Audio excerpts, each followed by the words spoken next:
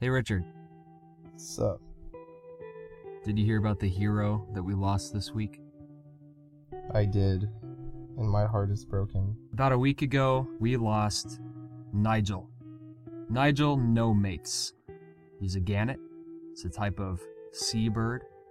He's living on an island north of New Zealand. And to commemorate his loss, we will have a moment of silence. Not entirely silent, because we will be playing taps. Not technically playing taps.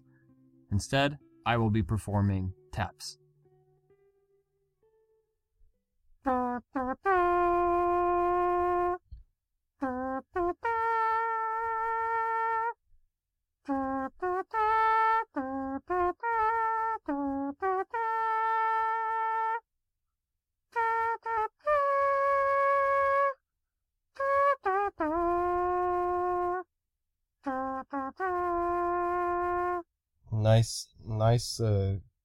Nice cover up on that cut. You just kind of like made a little abridged version. Yeah, I'm not really sure, honestly, how the full taps goes. So I did my best. Kind of a bugle, right? Is it a bugle? All I know is it's good you made it short, because I don't think anyone listening wants to listen to 4 minutes of taps. That's a good point. For those of you out there who are not familiar with Nigel No Mates, the gannet, Nigel was a seabird who, like I said, he lived on a island called Manna off the coast of New Zealand, and he was basically by himself. They stopped living on the island a really long time ago, and conservationists decided that they were going to place 80 concrete replica birds all over the island in small little colonies, and fitted them with little speakers that would play the sounds of these bird colonies, hoping to attract other gannets to the island. After years, it attracted one, and that was Nigel. And he stayed. And he lived there by himself amongst all of his concrete friends. He eventually fell in love with one of those concrete decoys, and he built her a nest out of seaweed and sticks and mud. Just a couple of weeks ago, after years of being alone, a few more gannets showed up on the island, but evidently thought he was weird and stuck to the other side. And just a couple weeks ago, Nigel was found dead next to the one that he loved, the concrete bird that wasn't real. So, if you're ever feeling lonely, remind yourself that you're not Nigel, a bird who lived alone on an island of other concrete birds and was so lonely that he fell in love with one of those concrete birds and died next to it. Wilson!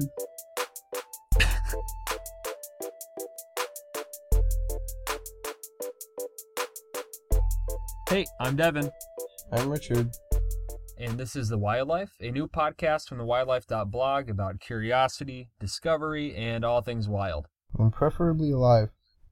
Unless we're talking about things like rocks or the environment. Or dead things. Today we have a short story in relation to a question that we got from one of our listeners. But before we get into it, this is our very first episode, so we're going to go a little off format and take a minute to introduce ourselves and the show. Right, today is all about getting to know each other and letting you know what to expect in the future. We are your hosts and also brothers, each other's brother, not yours. Yes, we are Devin. And Richard Boker. Here's what to expect. We'll start off each episode with the latest wildlife-related news and discoveries, answer a question from our listeners, and blow your minds as we explore an entire planet's worth of wildlife and stories behind the amazing discoveries and fascinating people who make them. Like we said, part of the wildlife is answering questions from our listeners. Anything from, what's up with worms? To, how are snakes so fast? Or, how come penguins can't fly but porgs can? Usually with the help of an expert. In order to do that, we need your questions. You can submit your questions by sending us a message on Facebook at the Wildlife blog. You can also have your voice heard on an episode if you just send us a voice message using Facebook Messenger or sending a recorded voice memo from your phone. Instructions on how to do that can be found at thewildlife.blog/podcast. You know, Richard, Yeah? we should probably address the elephant in the room. Wait, how long's that been sitting there? Anyway, so elephant, did you have something you wanted to share? Yeah. So here's the problem. Okay. You both sound exactly the same. So I just don't. Yeah, I don't think that's true. Yeah, I mean, we sound different enough, right? Are you serious? I'm watching y'all talk and I have no idea which one of you said what. I'm just really confused right now. I mean, I think that's probably pretty easy for an elephant to say. I mean, you probably think a lot of people look alike or sound alike, right? But, okay. Well, thanks for stopping by. We're gonna move on with the show. Alright, I'm just gonna take these peanuts and walk away. This week's question comes from Chelsea. Okay, so I came across this video, right? On Facebook. There's a bunch of little tiny crabs, kind of cute, walking around. Like, I'm not saying a bunch is in, like, 4. No, like, maybe 1,000, maybe more, walking around on a beach. So, like, what are they doing? Is this common? And will I ever get to see this in real life? Yeah, they look like they have googly eyes. All right, so we did check out this video, and yeah, it's really nuts. It's something you kind of need to see to believe. You can check out that video and some pictures of these itty-bitty crabs on our website. So the story behind this video is a couple weeks back, millions of tiny newborn red crabs began their annual mass migration on Christmas Island. That's about 310 miles south of Jakarta, Indonesia. You know what? Actually, if you haven't watched the video yet, here's what I'm going to ask. Go check it out. Pause the podcast. This is something you got to see with your own eyes to really fully comprehend. Pause the podcast. We promise we will be right here when you get back. So I guess you could say they're crab walking. We're going to do this? You know, I was thinking, if I was that small and had to walk that far, I'd be crabby. The imagery here is really crabtivating. Before that journey, do they have to load up on carbohydrates? If they just had a crab driver, they'd be there in a pinch. I wonder if butter sales pick up there this time of year. You're back! Fantastic! So, these crabs are all trekking into the forest. Yes, the forest where they're gonna live for pretty much most of their adult lives, and in solitude, dominating the forest floor by their lonesome. Turns out that this is one of 2 major red crab migrations that happen on Christmas Island, the other being when the adults migrate to the shores to lay their eggs. Which begs the question, why? I'm not really sure exactly why they do it, but my guess would be that it's just the reverse of sea turtles, and that they like either freshwater or land prey, and they just go back into the island's interior to eat. Yeah, that's actually it's actually a really good idea. My first thought when I was looking at this, thinking about them going into the island, would be actually probably something pretty similar. I mean, I know different types of crabs live on land, and so that's probably where their food's at and habitat. I guess the beach is kind of open. You wouldn't want to hang out on the beach all day. Kind of like sea turtles can get picked off pretty easy. So we did end up looking into this. And it turns out the Christmas Island red crab is actually largely terrestrial, meaning they do spend a majority of their time on land.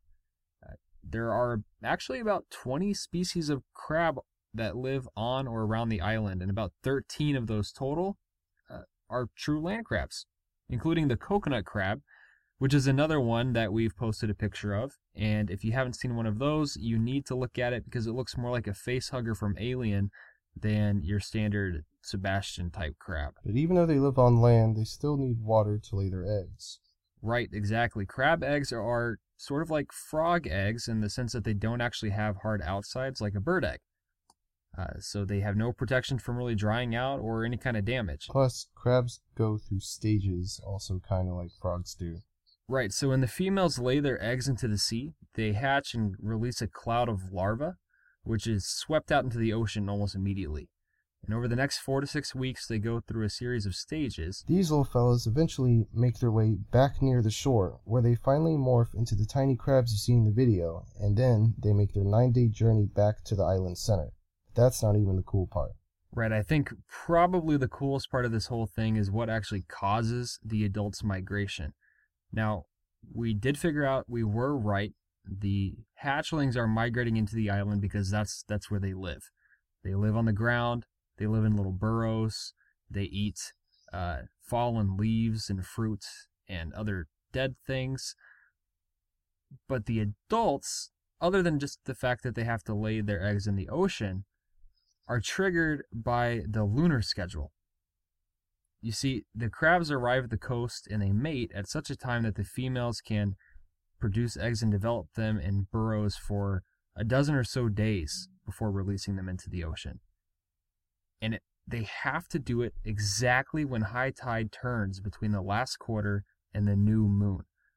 It happens to be that this is the time where the sea level on the beaches varies the least, meaning it's easier for them to get to the water or get to places to burrow.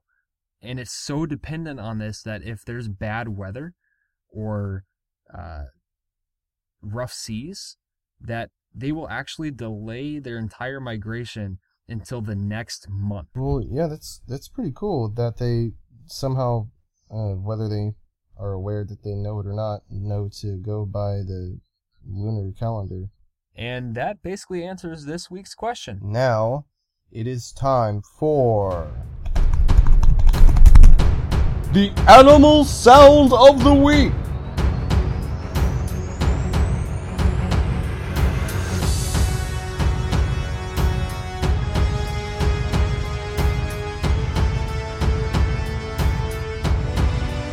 All right, this week's animal is pretty cool, and it makes a pretty cool sound.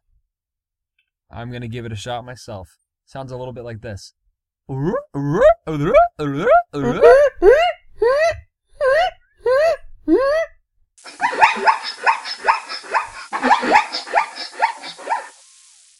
think we're pretty spot on. It actually sounded pretty good. Send us your guesses on Facebook for a chance to win a prize. Maybe not a great prize, but a prize nonetheless. A prize. We're still working on the first season, but to give you a glimpse at some of the topics we're going to be talking about, 1, iguanas. Why Australian animals are so strange in comparison to animals on other continents. Where do deer even sleep? Stinging nettles. Using nature to survive in nature. A social network of trees. And so much more. The Wildlife is listener, reader, and viewer supported and can be found on SoundCloud and iTunes. The Wildlife is supported by Chris Trankel and Alicia, our only 2 supporters on Patreon, but loyal. If you believe in what we're doing, you can show your support by becoming a patron at patreon.com/thewildlife. That's patreon.com/thewildlife. When you become a patron, you'll gain exclusive access to content and have the opportunity to appear on our show and to ask your questions or to help read the credits. Thank you for listening, and be sure to subscribe to our podcast in the iTunes store and share it with your friends. Maybe even your pets. We are very popular with Bearded Dragon,